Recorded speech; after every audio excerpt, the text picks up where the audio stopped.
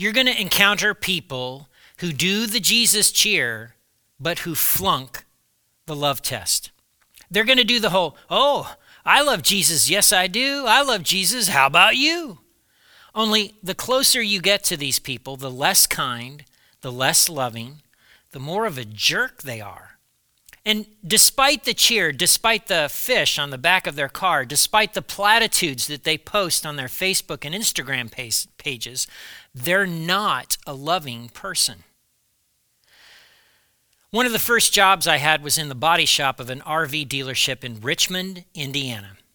The owner of the dealership was a Christian, and he wanted you to know it.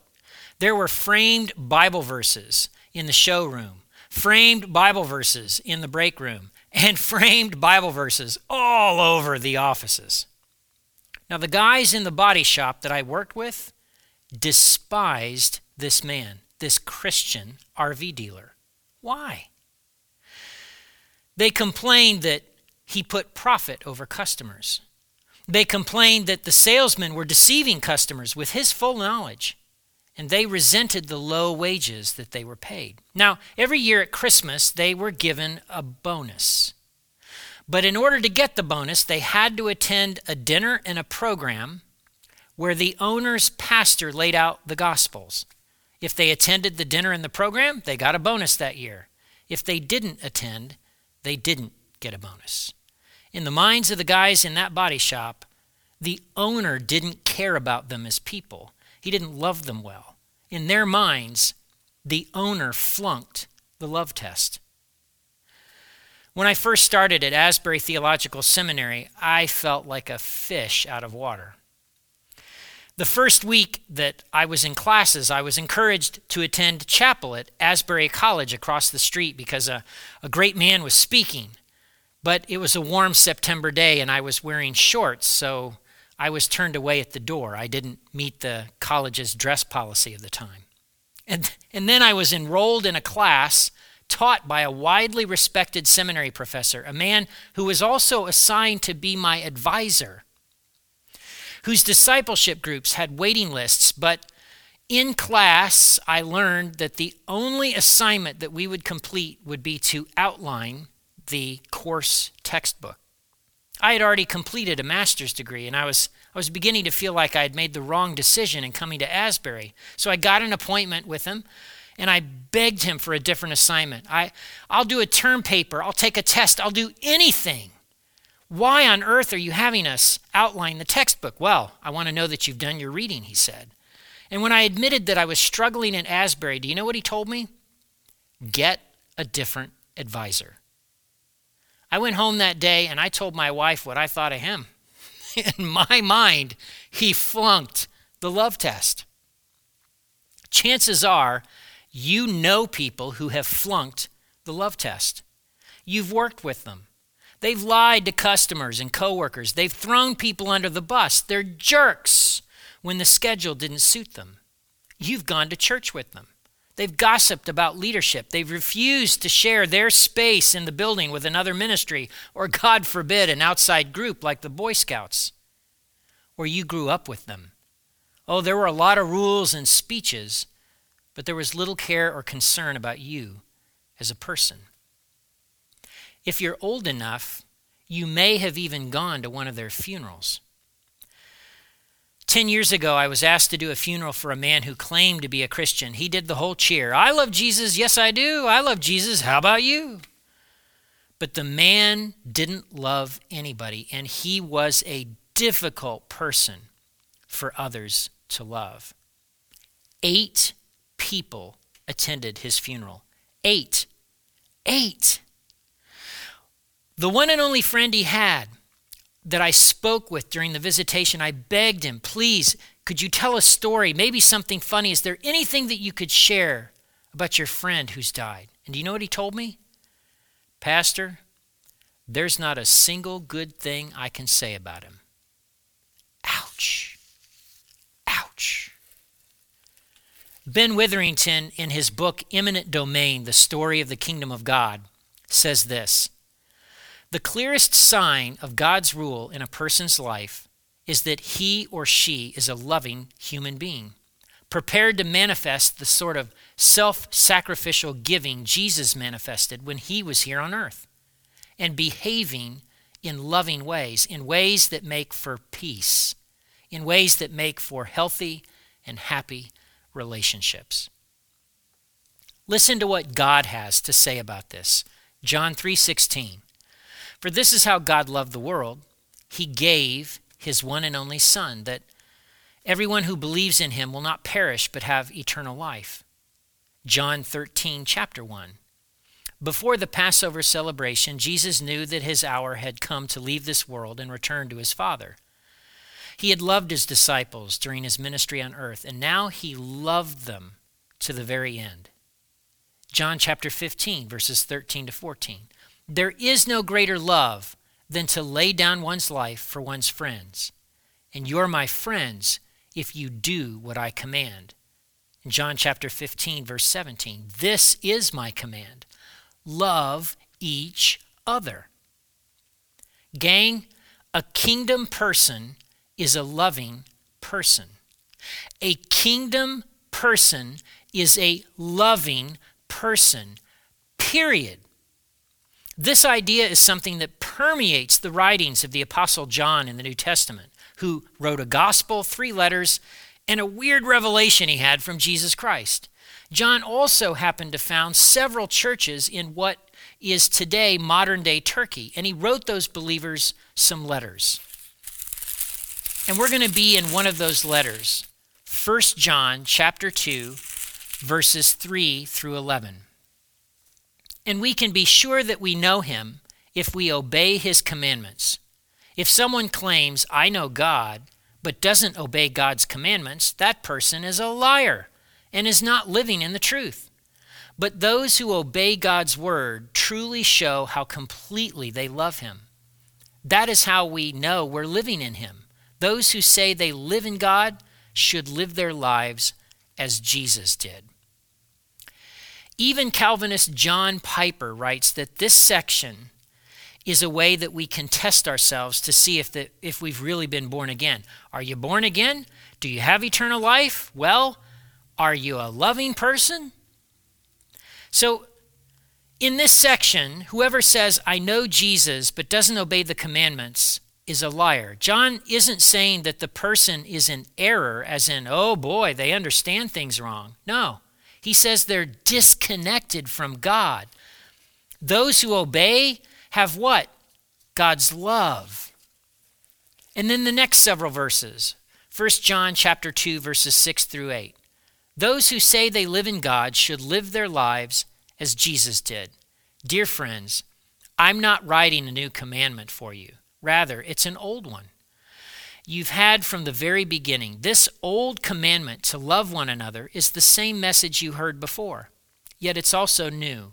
Jesus lived the truth of this commandment, and you also are living it, for the darkness is disappearing, and the true light is already shining. Those who say they live in God should live like whom? Yeah, Jesus. And how exactly did Jesus live? What was the hallmark of his life? What was his example? By giving his life for others, even for people who despised and hated him. This new commandment, old commandment thing, Jesus lived it. Jesus showed what it looks like, and Jesus expects those who follow him to do the same, to love the same way. John chapter 13, verse 34. So now I am giving you a new commandment. Love each other. Just as I have loved you, you should love each other. Now here, John is referencing Isaiah chapter 60, verses 19 through 20. No longer will you need the sun to shine by day, nor the moon to give its light by night. For the Lord your God will be your everlasting light, and your God will be your glory. Your sun will never set, your moon will not go down, for the Lord will be your everlasting light. Your days of mourning will come to an end. The light that's shining at the end is the Lord, and that light has already started shining in Jesus. John chapter 1, verse 14, so the Word became human and made his home among us. He was full of unfailing love and faithfulness. Well, 1 John chapter 2, verses 9 through 11. If anyone claims I am living in the light but hates a Christian brother or sister, that person is still living in darkness. Anyone who loves another brother or sister is living in the light and does not cause others to stumble. But anyone who hates another brother or sister is still living and walking in darkness. Such a person does not know the way to go, having been blinded by the darkness. So anyone who claims they're living in the light but hates is actually living in darkness. Darkness and hate versus light and love. Blindness and hate versus sight and love. And the kicker is verse 10, where he says, anyone who loves another brother or sister is living in the light and does not cause others to stumble. That word in Greek is scandalon, stumble. If you claim to be a Christian and love, you won't cause people to stumble. But if you claim to be a Christian and don't love, you're going to be tripping people up. Amen, amen, amen. Preach it, John. Gifts, talents, or abilities are not the best indicator of whether God is ruling someone's life. Love is. Church attendance, Bible studies, Christian memes on Facebook are not the best indicator of whether God is ruling someone's life. Love is. Becoming a pastor or a missionary or a Christian leader is not the best indicator of whether God is ruling someone's life. Love is. Love is the ultimate test, and a kingdom person is a loving person, period. So I got to ask, not about all those people you've encountered who flunked the test, but about you. Are you a more loving person today than you were last month? Are you a more loving person today than you were last year? And what is the character of Christian love? How does Jesus love others? So let me give some practical suggestions of ways that you and I can take this home and live this out. First, don't be a jerk for Jesus online. Don't be a jerk for Jesus online. There are plenty of other people doing that quite well. They're knocking it out of the park, home run. Don't you do it. So what does that look like? Don't be anonymous in your comments anywhere. If you have something to say, put your name to it. Don't be a troll. Let me define that for you. A troll is a person who starts flame wars or intentionally upsets people on the internet by posting inflammatory and digressive, extraneous, or off-topic messages in an online community with the intent of provoking readers and displaying an emotional response, either for the troll's amusement or a specific agenda. Don't be a troll. And lastly, do not dehumanize others. If you only see a category of people, those Republicans, those Democrats, right? Or those whatever, those teachers, those nurses, if you only see a category instead of a person, you're on the road to dehumanization. So don't be a jerk for Jesus online. Secondly, try to love somebody you don't like. Yeah, let me say that again. Try to love somebody you don't like. Somebody who isn't like you, who doesn't see things the way you see them. Somebody whose sin and issues are so obvious. Not sure what to do? Not sure how to love them? Ask them what they need. Ask them how you can help them. It's called service, and it's how Jesus won over people's hearts. Try to love somebody you don't like. And lastly, assess your love tank. It's very hard to love others, particularly unlovable people, when your tank is empty and you feel depleted, tired, and worn out. Jesus regularly escaped the crowds and demands of ministry to be alone with his heavenly Father and to recharge. So one question that could flesh that out for you is, what brings me life? For me, for your old pal Max, it's getting outside for a hike or a paddle on a body of water in my kayak. That fills my tank. That brings me life. So what brings you life? If you have a couple of firm answers to that question, make sure those things happen regularly, because it's very hard to love people on empty.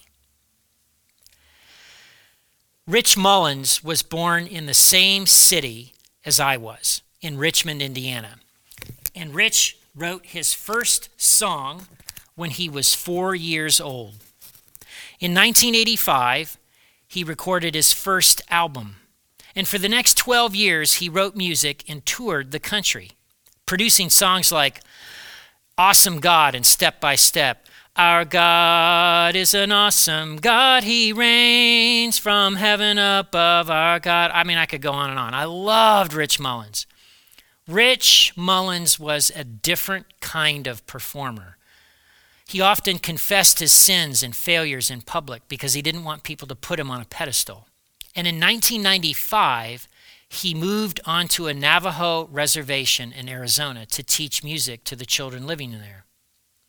Mullins never knew how financially successful his concerts, tours, and albums were because all of the money was sent directly to his church. They, in turn, paid him a small salary. In September of 1997, Rich and a friend were driving to a benefit concert in Wichita, Kansas, when their Jeep flipped. Both men were thrown from the vehicle, and Rich was killed when a passing semi swerved to miss the Jeep and accidentally killed him. Rich Mullins was 41 years old, but by all accounts, he passed the love test. A kingdom person is a loving person. A kingdom person loves the way Jesus loved. Period.